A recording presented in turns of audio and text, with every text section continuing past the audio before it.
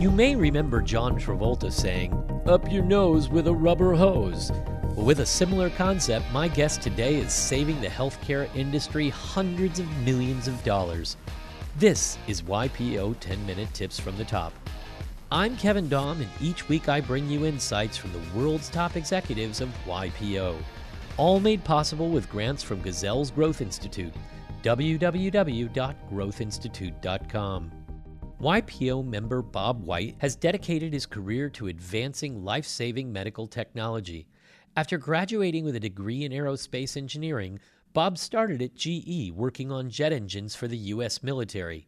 He then earned his MBA at Cornell and quickly found his passion in healthcare. Bob has led a number of healthcare manufacturing and technology companies through acquisition and IPO. Today, Bob is president and CEO of Entellus Medical, which develops and manufactures medical equipment for the treatment of chronic and recurrent sinusitis through minimally invasive inflatable balloons. Stryker recently acquired Entellus, and Bob is now currently guiding the transition process. Bob, welcome to the show. Thank you. I appreciate the opportunity. Were you actually a rocket scientist? I just want to know. Yes. Really? So that is one of the things that when I went through and got my aerospace degree, I did focus on aerodynamics and propulsion. So I spent 4 years at General Electric working on jet engines. And during that time, I started as a design engineer. Then I quickly moved into production. I just loved being closer to the customer. Our primary customers were the military. So during the time that I was there, I actually became the youngest employee responsible for the assembly of one of the jet engines used in some of the fighter programs. So you got done with rocket engines and fighter engines into the medical field. You saw an opportunity there. You got the degree in business. What was the aspect of business that was interesting to you at that time? So for me, what I found intriguing was mergers and acquisitions. So I started off doing that right away when I had joined Eli Lilly's medical device group and spent about 3 years doing that. Enjoyed doing deals and had the opportunity to then go help integrate and eventually run one for Lilly. So the area that I wound up focusing in on early on was therapy delivery. So IV solutions, IV pumps, things like that was where I focused. So how did you move from working inside the big company doing mergers and acquisitions to all of a sudden running companies yourself? Yes. So for me, it started by getting involved in integration. So having done a few deals, the next step for any company after you've acquired a business is to then how to figure out how to plug it in. And so for me, what that meant was going over early on during one of my acquisitions and helping to integrate it into a business in the UK and England. That gives you a lot of experience broadly across a company. You see it in a challenging time too. So your hands are on all aspects of the business. You're seeing organizational change at its probably most intense time. What were the challenges in dealing with getting the old management to accept the new ways, dealing with the cultural aspects of that? How did you work through that? Well, it always starts with culture. And having been through now many deals over the years, including one that I'm going through right now with Entellus, it always starts with cultural alignment. And that doesn't always work. Yeah, it's one thing if you're, let's say, a marketing company and you have your choice of buying various marketing companies and you're looking at culture probably first. But when you're doing devices, you're really looking for a specific patent, a specific science, a specific IP that may or may not have the cultural benefit that you're looking for. Correct. So how do you reconcile that? So it usually in medical devices starts with innovation, because almost always that's what companies are acquiring. And typically that has to do with the pace of innovation. It starts with the technology and what it is they're acquiring. But then the next question is, how can we get more out of that? Where is it going next? Because inevitably when the companies are buying an alternative business, they don't have that capability. And the thing about medical devices that makes it a bit unique is the pace of innovation tends to be quite fast. So if you're not equipped to be able to not just acquire, but to maintain that, that can really be difficult. So do you see yourself here at Entellus as a steward, as a custodian, as a future forever? What is your perspective on the role that you take in a company like this? It's a great question and one that I'm excited. I guess I'd characterize my role right now as a steward and to a degree a custodian to ensure a good handoff to our new owner. We were acquired and the deal closed at the beginning of March, and Stryker, large Fortune 500 company, acquired us. A lot of people thought I should leave on day one or would have expected that because that's so common with CEOs. But what was nice about Stryker was, first of all, I think they appreciated that I've been through this a few times and they weren't eager to see me take off. I wasn't eager because I love the company. I like the acquirer a lot and I love our customer base.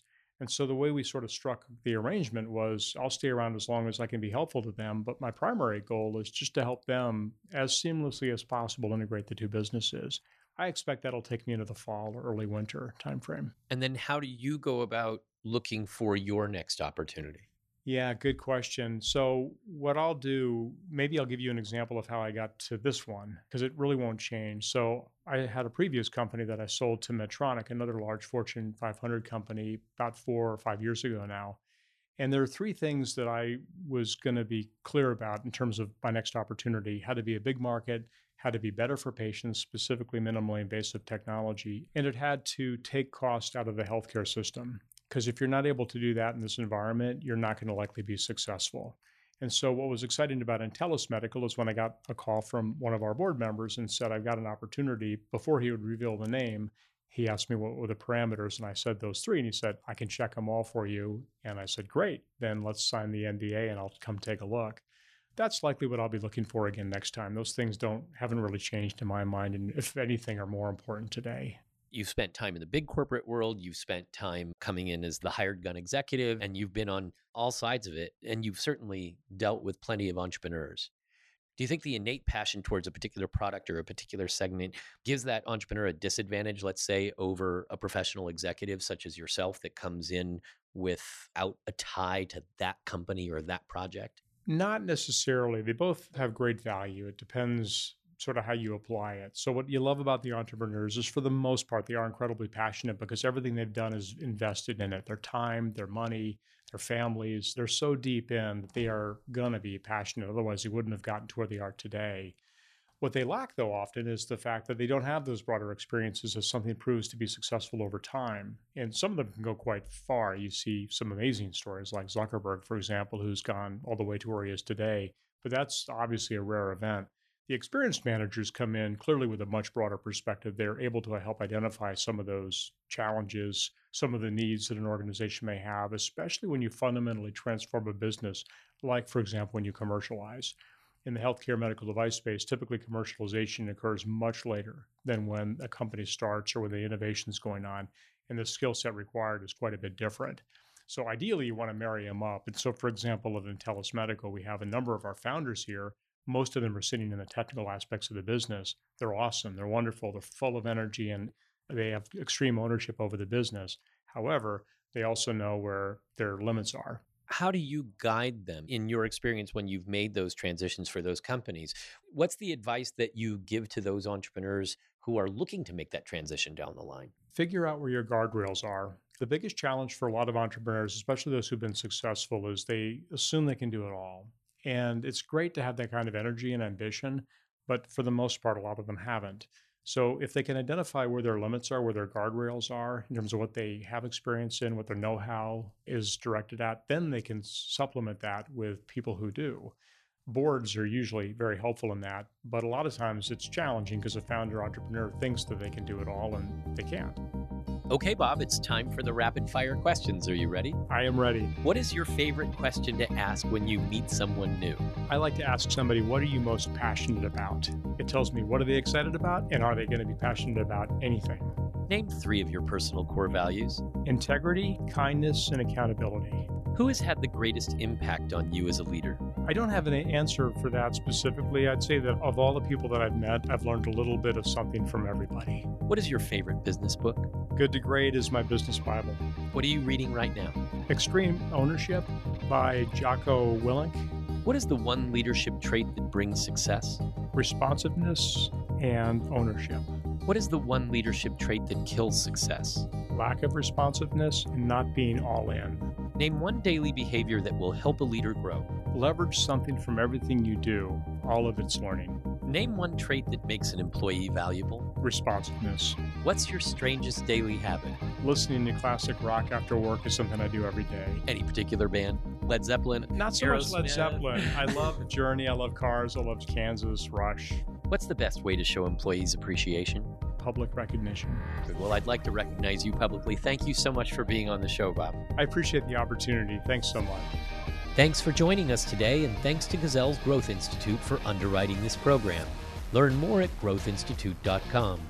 Join me next time when I'll be interviewing YPO member Nico Wyrobic who shares how Mylar balloons lifted her business to new heights. I'm Kevin Daum, and you're listening to YPO 10-Minute Tips from the Top. To learn more about YPO, please visit ypo.org.